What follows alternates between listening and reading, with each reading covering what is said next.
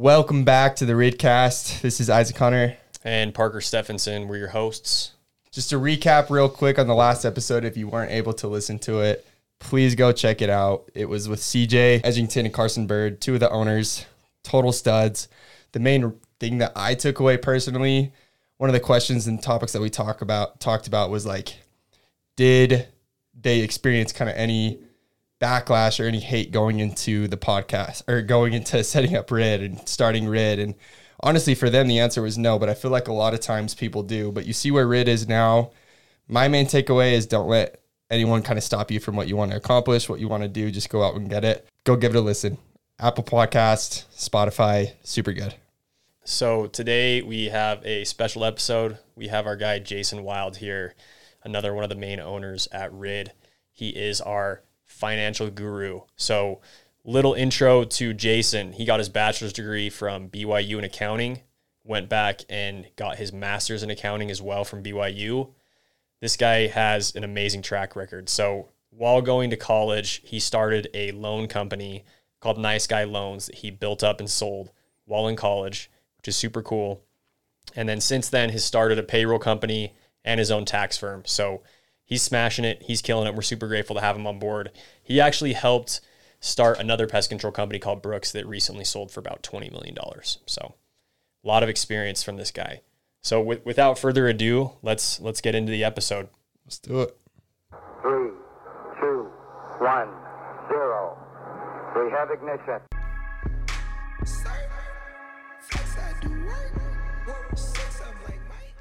Here we go. Episode 2. Jason, we have you here, man. Love the intro music. Dude, Well done. I got to say, I love Carson and CJ to death, but I've been super excited for this episode. Jason's an absolute stud, killer, financial guru, amazing track record is putting it nicely, wouldn't you say? Yeah, modest. It's a modest way to say it. I appreciate that, guys. I hope I don't let you down on this episode. So, Jace, tell us real quick, because correct me if I'm wrong. You're one of the older guys with RID. The oldest guy at RID. Other than probably by a few years. Maybe like the technicians and stuff like that. Yeah, sorry. Tell us about your previous experience before RID. Okay. I mean, I've always just had an interest in building things and, kind of figuring things out, seeing how things work. So my first year in college, I was working at a payday loan store. And most people aren't familiar with those, but they're just super high interest loans. And back then, it was only 11 years ago. I guess it's actually crazy. It was 11 years ago at this point, but people still hadn't caught up. Like the one I worked at, people had to come in, fill out a physical application to get a loan. No online payments. They had to bring cash or a check in, and just bad customer service, So I worked there for about a year, and about a year in, I was like, dude, I think I could do this, I think I could do something similar, something a lot better for the customer and use technology, whatever. So I went to my dad. I was like, Dad, I need some money. And my dad, he's done fine for himself, but he's not a man of very significant financial means. So he's like, all right, look, I'll get a HELOC.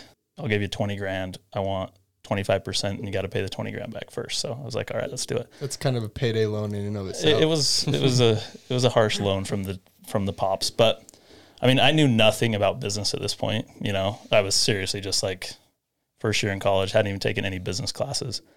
I was just sitting in astronomy on my laptop, figuring out how to register a business with the state of Utah and how to get registered with the Department of Financial Institutions. And just, I was just figuring it out. And so it was really janky in the beginning. So anyway, got the $20,000 loan from my dad, got a website built, and you should have seen this website. It was 11 years ago. Things have come a long way. It was the crappiest website you've ever seen in your life, but they could take online applications. And, I started just running some Google ads while I'm in class. I met with the radio station and made myself sound way bigger than I actually was so that they would sell me some radio ad space, started doing radio ads. So anyway, the company was called Nice Guys Loans. And what we did was consolidated people's payday loans. So payday loans, you got to pay them off by your next payday. And what people always end up doing is just refinancing them, getting more and more interest, more and more fees. So we would go in and pay all these payday loans off for them, consolidate them, and get them a lot lower interest rate, spread it out over 6 months instead of just 2 weeks. And that's why we're called Nice Guys, because we were the nice guys, right? So anyway, did that during school, hired a couple people to help me along the way, and my last year in school, ended up selling it to actually the guy that owns Vasa gyms. Cool. So if you're ever at Vasa, you'll probably see Nice Guys Loans on the TVs. They still run ads for them at Vasa. So yeah, that company's still going. I didn't get rich off it, but for a college kid, it was good money that I sold it for, and kind of allowed me to, get a couple rental properties and get things started. I gotta add, Jason's one of the most humble men you'll ever meet as we keep on talking. So when he says things, like, amplify that by like at least 7 times, and then you'll be about there. So you can continue. I appreciate that. I wouldn't say 7, but anyway. All right, 9. Raise it to the power of 30. So that was awesome. Like I said, I didn't get rich from it, but it taught me so much. And, we'll talk about this more, I'm sure, but just doing things, it's like you guys with this podcast, I mean, you're just like figured it out and made it happen. And that's where you'll learn the most, is just figuring stuff out on your own. So that was a really good experience. I was in the accounting program, so I finished that up. I went and did an internship at Ernst & Young. Really early on in my internship, I saw like, this isn't what I want to do.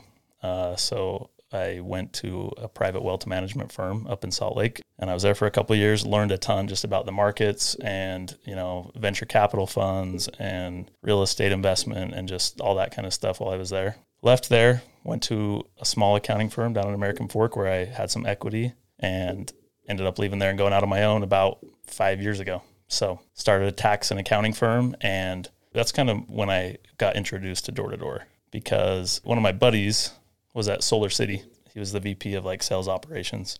So Solar City was a publicly traded company. Elon Musk started it, and they were delving into door-to-door. And so he was like, hey, all these guys need tax help, And I seriously had like 10 tax clients at the time. I was just like, yeah, sure. I go to this meeting. I'm thinking there's going to be like 10 or 20 guys there.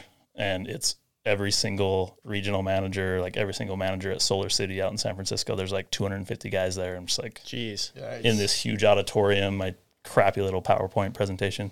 And like, I hadn't really been around door to door at all up to that point. But after that meeting, people started hitting me up to their taxes from that appointment, and just kind of snowballed from there. And as you guys know, everybody in the door-to-door world knows everybody else. So just kept growing. Yeah. And you get in with a couple door-to-door companies. And so that's how I got my tax firm started, was from that, and got in at Greenix with CJ and Bridger Thomas. And so that's how the tax firm got rolling. That's sweet. I know that was my first introduction to Mr. Jason Wilde here. He's been doing my taxes for a couple of years.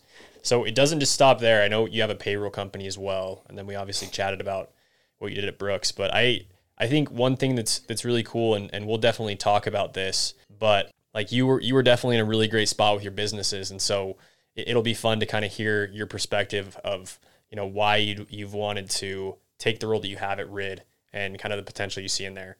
But I think this is a perfect segue kind of into the next thing. I don't know. Do you want to talk at all more about that payroll company? I mean, like everything else, started doing payroll kind of on the side, and it just kind of took off. And that's kind of how things usually end up going. You don't know what it's going to be, but you just kind of put your head down and start doing it, and it ended up taking off. So the one thing I do have to mention, because I need to give CJ some props. So right as I went out on my own, CJ and I were with a little company called Insure Financial. Not sure if you guys have heard of that one. I have heard of it. He did mention that in the last podcast. I was running the call center there, and I was doing my taxes and my payroll and everything during the day, and then running Insure Financial in the evenings when the guys would go out and knock. That lasted like a month, I think, and they ended up shutting it down. But CJ and I kept going. So I would go home at night and just get on my computer and get on the phone with CJ, and he would go knock by himself, and I would just run the insurance quotes and bind the insurance policies right there. So that was like my first actual foray into being involved in the door-to-door business every day, was CJ knocking doors while I was on the phone with him. So to segue into this whole conversation, what do you like about the door-to-door industry? You've kind of been all over the place. You've kind of done a lot of different things, a lot obviously financially tailored, but what is it about the door-to-door industry that's kept you here? The thing I love about door-to-door, well, unless you know how to code or you're really good with online advertising, and even that can be really difficult, in my opinion, there's no better way to just go put on a lot of revenue really fast than door-to-door. Like, you can't match it. for the amount of time and effort you have to put in to build up an online presence, or to, the amount of money you have to dump into doing Google ads for any type of business, nothing compares to how quickly you can scale a door-to-door company if you have the sales force. So that's what I think's just awesome about it. And I love the type of people that are in the door-to-door industry. The guys that stick around in the door-to-door industry are super hard workers. They eat what they kill. They're not entitled. They don't expect something for nothing. They know what they're worth. And I just like being around the atmosphere that creates. I love that. Yeah. Well, one thing adds a lot of value, I think, to RID and what we're building is kind of your skill set that you bring to the table. I know Carson and CJ, they're obviously amazing at recruiting. They've done door-to-door for a bunch of years, but they definitely don't have your background in accounting and all that kind of stuff. And I'm sure that's probably a lot of the value you added at Brooks with helping them start kind of from the financial side of things. And so one thing that I think would be great for our audience is hearing kind of what you learned at Brooks and going through that, and kind of what you've brought to RID to do different or better to help us just be the best. Yeah, definitely. My role at Brooks definitely was not as large as it is here, but in the beginning it kind of was. I remember Eric Campbell, I was doing his taxes for a couple of years, and he called me up and was like, dude, let's go to lunch. And we went to Habit Burger and American Fork. And he was like, I'm starting my own company, my own pest company. Do you want to do it with me? Do you want to be the CFO? I was like, sure, dude. I had no idea like what that entailed, but I just thought, this seems like a good opportunity. Anybody who knows Eric, he's just the ultimate grinder, ultimate hustler. So like, I was like, he's going to make this happen, So it was awesome to get that experience, because right from the beginning, I just saw like, oh, here's this licensing that you have to get with the state of California that I have never heard of. So I just had to go on their website, make phone calls, try to talk to the right person, see who you could get through to figure out what you have to do here, send the filing in, get it rejected with errors so that you know what you're doing, and it's just a lot of trial and error that we had to go through there. And those guys are awesome, dude. I have so much respect for them and what they did. They didn't know what they were doing either, but they just put their heads down and grinded, and obviously did with it what we all hope we can do with a business at some point, with the exit that they had. I learned a ton, and mostly it was just the basics of pest routes, the basics of the sales tax issues surrounding pest control, and the basics of how to register pest control companies with each individual state and all that kind of stuff. How to model the financial side of it, because there's so much that goes into your own pest control company. So many different types of expenses and when the cash flow timing is, and being able to see that up close definitely helped a ton here. I mean, I think the Brooks guys would all tell you that they do a lot of stuff way different now than they did in the beginning. And it's just because nobody knew, So I feel really lucky that I got to see that firsthand, because otherwise I wouldn't have known what I didn't know. So totally. Yeah, it was a good experience. Yeah, that's awesome. So coming from Brooks, you're obviously here at RID now. How did you end up at RID? Kind of tell us that real quick, because again, you could have done a ton of different things. You're the one that's always kind of grinding in the office. I think a lot of people see with recruiting meeting, all the sales reps get to know CJ and Carson and all the other leaders and owners in the company and the team leads and things like that. But I wish everybody could get to know you a little bit better too, because when I made the decision to come to RID, like, you were a big part for me, because again, I saw CJ, I saw Carson, but then to see that you had already done this once, you'd already been through Brooks, you had exited successfully and then started here. So I guess what made you make the jump to RID? And I guess what was like one of the biggest lessons you learned from Brooks that you've now taken here that you've applied to make RID the best? Yeah. So CJ and Carson came to me one day. Well, I mean, we'd always kind of talked about it. CJ's my brother-in-law. Carson grew up across the street from me. So we've been in contact our whole lives. CJ was friends with my little brother growing up also. So we've been talking for years, and it's always been thrown around like, oh, it'd be sweet to start our own. Jason, would you want to come over with us if we did, whatever. So we'd always thrown that around. And then one day it was like, oh, Greenix just told us that we have to cut our sales force or get out of here, basically. So we're doing it. And I was just like, all right, I'm in. I mean, because I had been thinking about it for so long, it wasn't even a hesitation. I was just like, yeah, let's do it. So, I mean, we drove over to WeWork that day, looked around at a few different office spaces and just got the office space and went and bought some computers at Best Buy and started rolling, I think the thing that I learned the most at Brooks was just, you have to be so meticulous with pest control in your projections, because attrition is real And you have to consider that, and you have to really be honest with the numbers that you're considering when you're running through that. Cash flow is king. And people always say cash is king. In pest control, I'd say cash flow is king. That's why we monthly bill. That's the main reason we monthly bill, is because just getting the cash in the door. There's so many day-to-day expenses with a pest control company that the faster you can get cash in the door, it just makes a huge difference in the stress level and just in the health of the company. So that was the biggest thing I learned, and it's kind of how it got going. And from there, I mean, it's crazy that it's been as long as it's been and how much has happened since then, because it seems like it was just seriously last week that we rolled up to WeWork and got out and was like, hey, we have a pest control company, even though we didn't yet, and got the office space and started rolling. It is crazy. Yeah. I mean, it's crazy to think it's already been over a year, and just everything that we've done. And I know I could speak personally too. I don't have as much as a finance background like Isaac does, with his finance major, but I think one thing that's been cool for me, kind of in the position I'm in, is seeing all the cool little things that Jason brings to the table that we're implementing to make our company grow healthier, to grow better, and just to overall just be not only better for the sales reps, but better for us as owners, which is really, really cool. As an owner, I have so much confidence having this guy steering our ship so it's getting to the right place. It's true, man. So to kind of segue into that, we kind of wanted to just pick your brain a little bit too today, just because you do have a ton of experience, and there's a lot of things that I wish I would have known getting into the industry, and even like year 1, year 2, year 3, that if I would have known, maybe I would have done things a little bit differently, especially since a lot of kids coming out of high school, first year or 2 in college, don't know how to handle their money properly. Like, financial IQ isn't something that's really taught, So what's some advice for any rep that's listening to this, that's starting to get into the industry, that does really well, all of a sudden is sitting on all this money, and then it's just sitting in a checking account? Yeah. Like, what's some advice that you'd give anybody, honestly, on this is what you should be doing to not only be successful in the industry or with the amount of money that you make from the industry, but on top of that, what's some advice you have there? Yeah. I mean, I would say the biggest thing is a couple things. Have a plan, and then don't be afraid to just try it out. Like when I bought my first rental property, I had no idea what I was doing, and I didn't know if the market was high, low. Everybody was saying it was high. This was 10 years ago. Now that it's probably, I sold it a few years ago, but it's probably worth more than double what I paid for it. It's like, don't be afraid to just get in and give it a try. Don't bankrupt yourself buying your first rental property, but don't sit on the sidelines and just be like, ooh, I'm going to try to time this market. I'm going to wait for a big dip. Usually the people that do that end up missing out. And it's better to get in at the wrong time than to just not get in at all, because you're probably not going to be able to time it. That's just my opinion. It's really difficult to time that type of thing.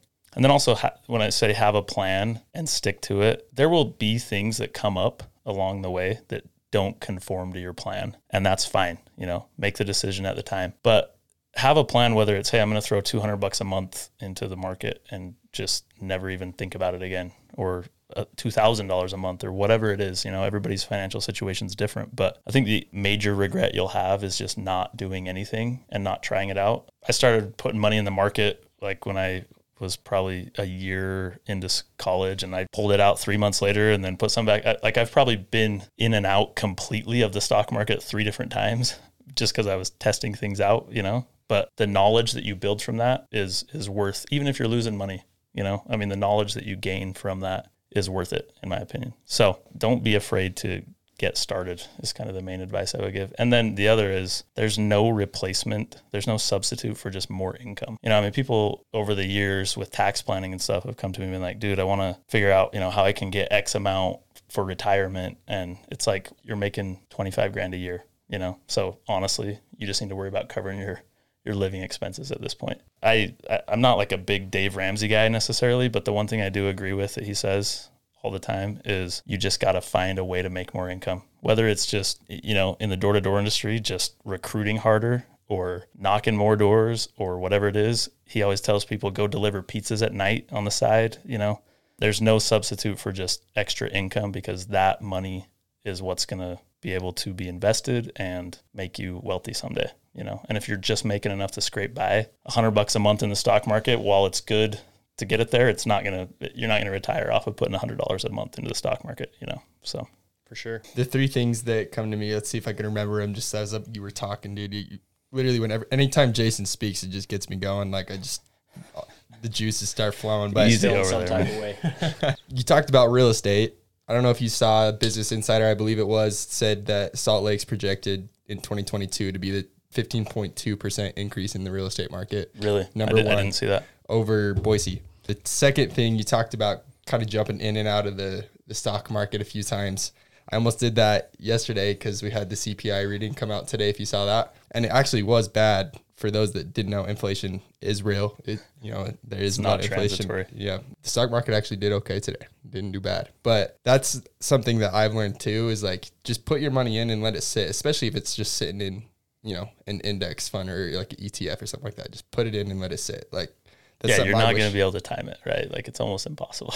I first started getting into investing January of 2020, like literally 3 months before COVID. So that's what I feel like I went wrong. And for a lot of guys, like, you can't time it, lost a lot of money for a sec, but if it just sat there, I'd still you'd be way up. Way in the clear. There's a good book, speaking of the stock market, A Random Walk Down Wall Street. It's one of my favorite books. And it talks about how 1% of mutual funds beat the S&P 500. And these are guys making millions of dollars a year. It's their entire profession. It's all they do 8 hours a day, every day, is try to beat the market. And 1% of them beat the market. So do it consistently, crazy. like year over year too. Yeah. So like, why do you think you're going to do it sitting in your living room, like with no experience? You might get lucky for 6 months or a year or whatever, but eventually the market wins. Just leaving your money in the market wins almost every time. Yeah. And then, the last thing that I was going to say with like make more income, well, people always like make the argument, well, you're going to get taxed more, but you only get taxed incrementally based on like the tier that you're in. So like once you make a certain amount, you're only taxed on that certain amount above that tier, if that makes sense. So By all means, Jason, just drop some bombs, go make as much money as you possibly can. Yeah. No substitute for just making more money. Like if you see someone who is retiring well, they probably didn't do it strictly from just investing smartly. They probably made a lot of money along the way and worked really hard and just did whatever they could to increase their income. PSF, let's make some predictions. When do you think Jason's going to be retired by? Jason probably could retire right now if he wanted. Probably could. I mean, I might be able to, but it would be a very bad retirement. It would be a very meager retirement. I love all those things. I think that was awesome. And honestly, I mean, you can correct me if I'm wrong, but Jason sounds like he's not afraid to make some money. He's not afraid to make some money, man. He's not. Yeah, I love it. Yeah, don't be afraid to make some money. Just put your head down and do what it takes. And I think looking at Jason's history, and I think a lot of the other, successful people that, are in various different industries or things like that, like a lot of times, I mean, yeah, maybe they had some specific like skills that were better than others, but in majority of the cases, like there's no secrets. It's just like hard work. Like they were just willing to just like put their heads down and just grind to like make it happen and figure it out along the way. Right. And then in most of the time, in most of the cases, they do, just because they're doing what most other people aren't willing to do, which is just making it happen. Luck definitely plays a factor. I mean, a guy that goes out and makes $50 million in his lifetime versus a guy that makes $1 million, they might both be working really hard and really smart. But sometimes you need a little luck. There's no question about that. But I do really believe if you work as hard as you can and just try to figure things out, you're going to succeed. And, whether you become a billionaire or not, you can't guarantee that kind of wealth, because there is a lot of luck involved. But I do truly believe that you have to just put forth a tremendous amount of effort and try things. Just try things that you're uncomfortable with. Love it. There's a saying, and one of you guys can probably help me with this, but it's like luck is like where hard work meets preparation or something like that. Yeah, I think that's true. But it's just like, in some scenarios, you can kind of make your luck by being prepared and then kind of, being in the right place at the right time. So another question that we want you to dive into a little bit more, most people chase being rich, which is kind of that short-term money and things like that, but only wealth lasts, as we know. And so in your opinion, what is some good ways to be financially free, I guess you could say, and then to find that wealth? Like I said, I think a plan is huge. I mean, it's pretty easy, and Isaac does this all day in school, to run some numbers. Like if I put X amount into whatever the investment might be per month for X amount of time, what's it going to be in 25 years? And I think that's the biggest part, is give it time. It's so hard to think about 25 years from now, and and it just seems like forever. But the last 10 years of my life have just absolutely flown by. If you look at guys in this industry who have been really successful, none of them are, on their second year. Most of them aren't even on their third year, Most guys who have had a lot of success and been able to save up a lot of money and invest and get a house and all that stuff are on their fourth, fifth, sixth year. And a lot of them had really crappy first years and second years, and it was really hard, and they wanted to quit several times, So there's no substitute for more income, but also just time, letting things ride and putting your head down and working hard. And as the time goes by, one day you'll lift your head up and just be like, oh, wow, I've saved up all this money, or I've accumulated these investments, or I've gained these skills that now make me a valuable asset to someone else so that I can go get that huge break that I was looking for. That's the other thing. Like there's no downside to just putting your head down and working hard. You might feel like you're wasting your time sometimes, because you're like, oh man, I'm not making the money I want to make. I'm not getting to where I want to be, but you're building skills and you're building tenacity and you're building all these things that will actually make you really valuable to someone, so that maybe when your uncle does decide he wants to go start some business, he wants you to come be the president of sales. Or maybe when your regionals at Greenix decide they want to go start their own pest control company, they want you to come start a branch for them, because they saw that you were the one that was grinding, and then you catch your big break. There's never a downside to just putting your head down and working hard and giving it everything you've got. Yeah, there's a reason it's called get rich quick and not get wealthy quick. That's a great point. You think about like a lot of athletes even too, and kind of the path that they follow. Like the first that comes to mind, and honestly wish him the best and he's doing good, but like Delonte West, you think about him and the success that he had when he was with the Cavs with LeBron, and then all of a sudden you see him on the streets and stuff too, and he wasn't able to manage his money right. He had tons of money. Dude could have retired, probably was the $50 million guy, and didn't manage it well and used it as, he was rich rather than wealthy. That happens to a smaller scale a lot in door-to-door, you get some 19-year-old kid who has never had a job and he goes out and crushes it and makes $90,000 in a summer or whatever it might be, and comes home, and the next summer he's like got none of it left, Yeah, and it's not even their fault most of the time. It's just because they haven't gotten the education around that kind of stuff.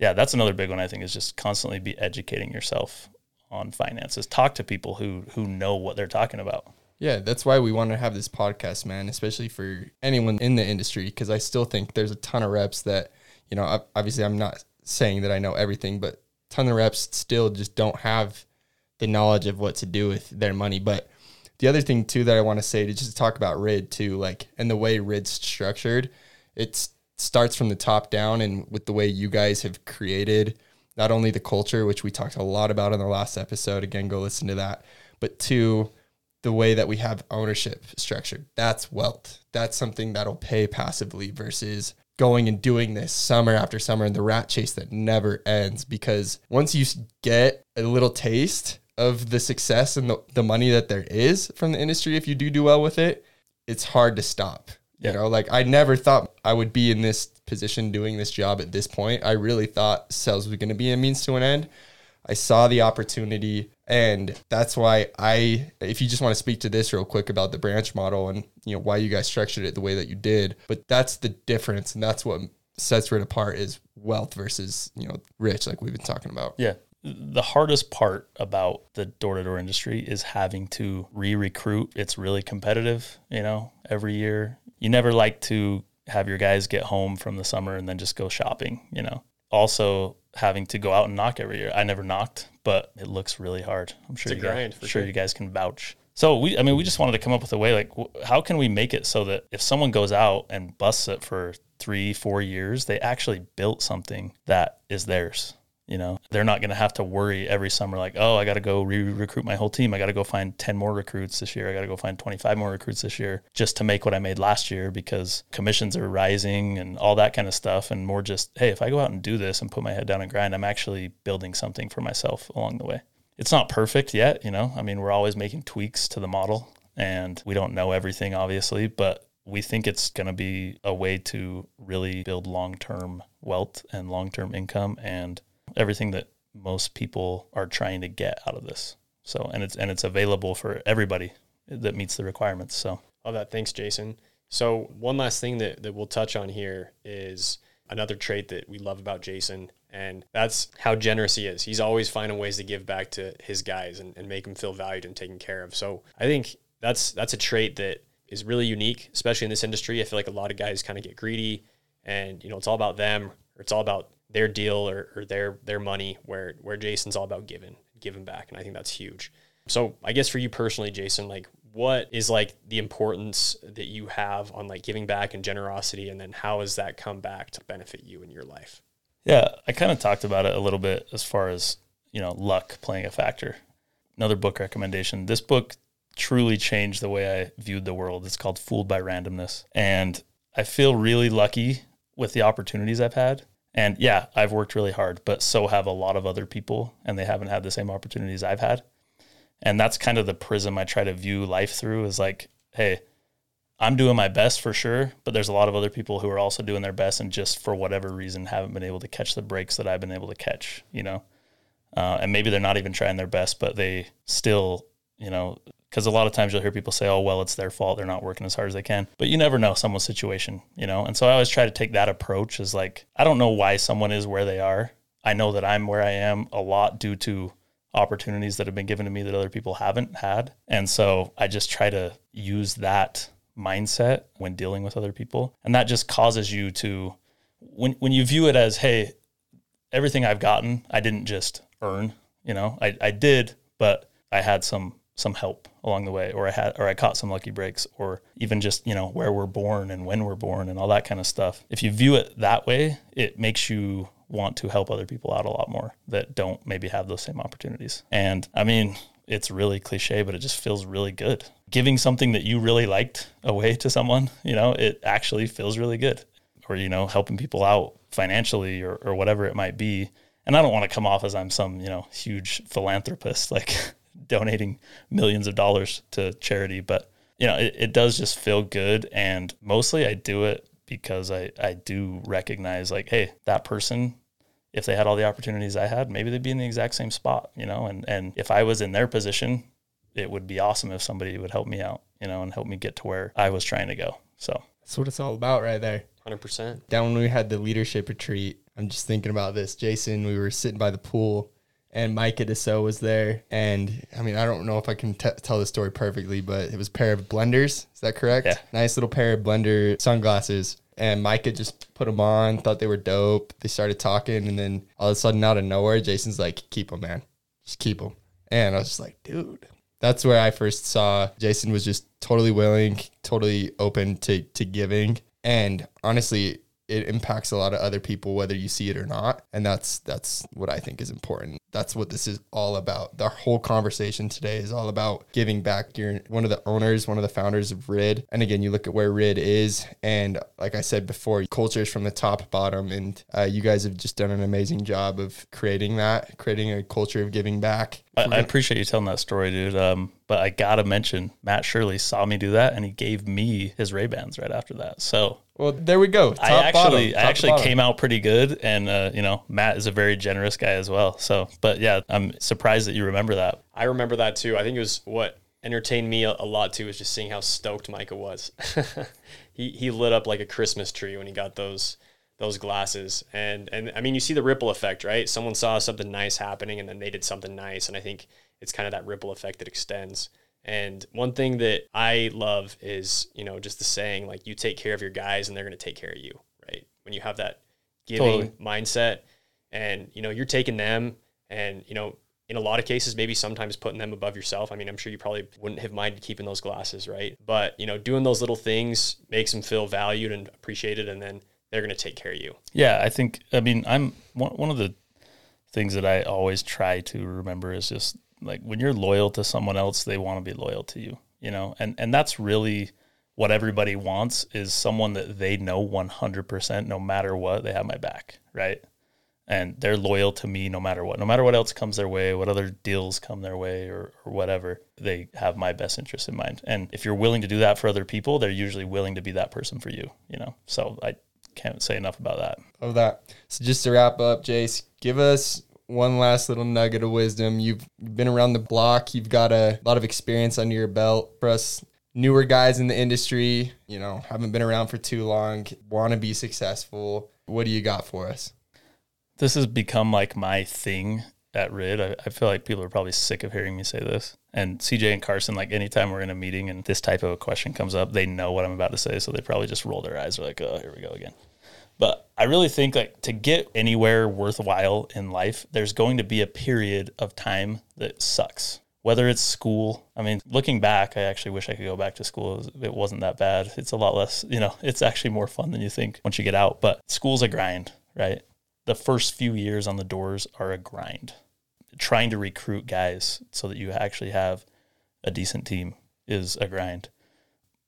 Your first 5-6 years in a corporate job, whether you think it's just, oh, I wish I could just go work 9 to 5 in an office, sounds great, you know, rather than knocking doors. The first 5 or 6 years in a corporate job are going to suck, you know, it's going to be a grind. And so I really think no matter what you do in life that's going to be worthwhile at some point, unless you just get totally lucky and win the lottery, or, you know, your rich uncle that you didn't know about gives you $10 million, there's going to be a period of time that kind of sucks, that you just have to put your head down and grind and learn and make yourself valuable. Because before that period of time, you're usually not really valuable to anyone from a business standpoint. You know, you don't know anything, you don't have much experience, but if you get that experience and get that knowledge through that hard period, it almost always pays off. And once you get past that period, it starts to pay off in huge multiples. You know, like 1 year, you get through that sucky period, have a really good year, and then the next year you double what you did the year before, and the next year you double that and then triple that, and it starts to really compound on itself once you get through that time where you're grinding. So don't try to skip the grind, just embrace it.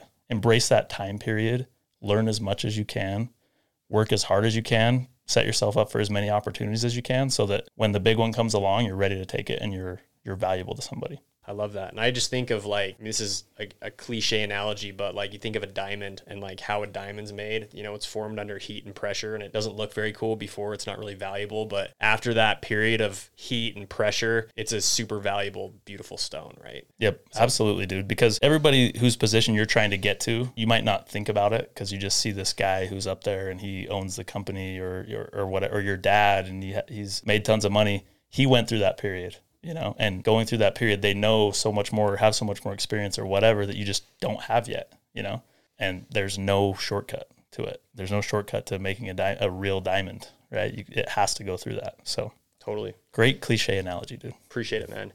Well, Jason, we appreciate you, man. Thanks for all that you added. This was an awesome podcast. And from what it sounds like, pretty much everything Jason touched turns to gold. So I'm grateful he's here at RID. There have been some failures along the way I can tell you about on a different pod. But, you know, we're super lucky to have him here. And with that, we'll end this episode. Appreciate it, Jason. Thanks, guys.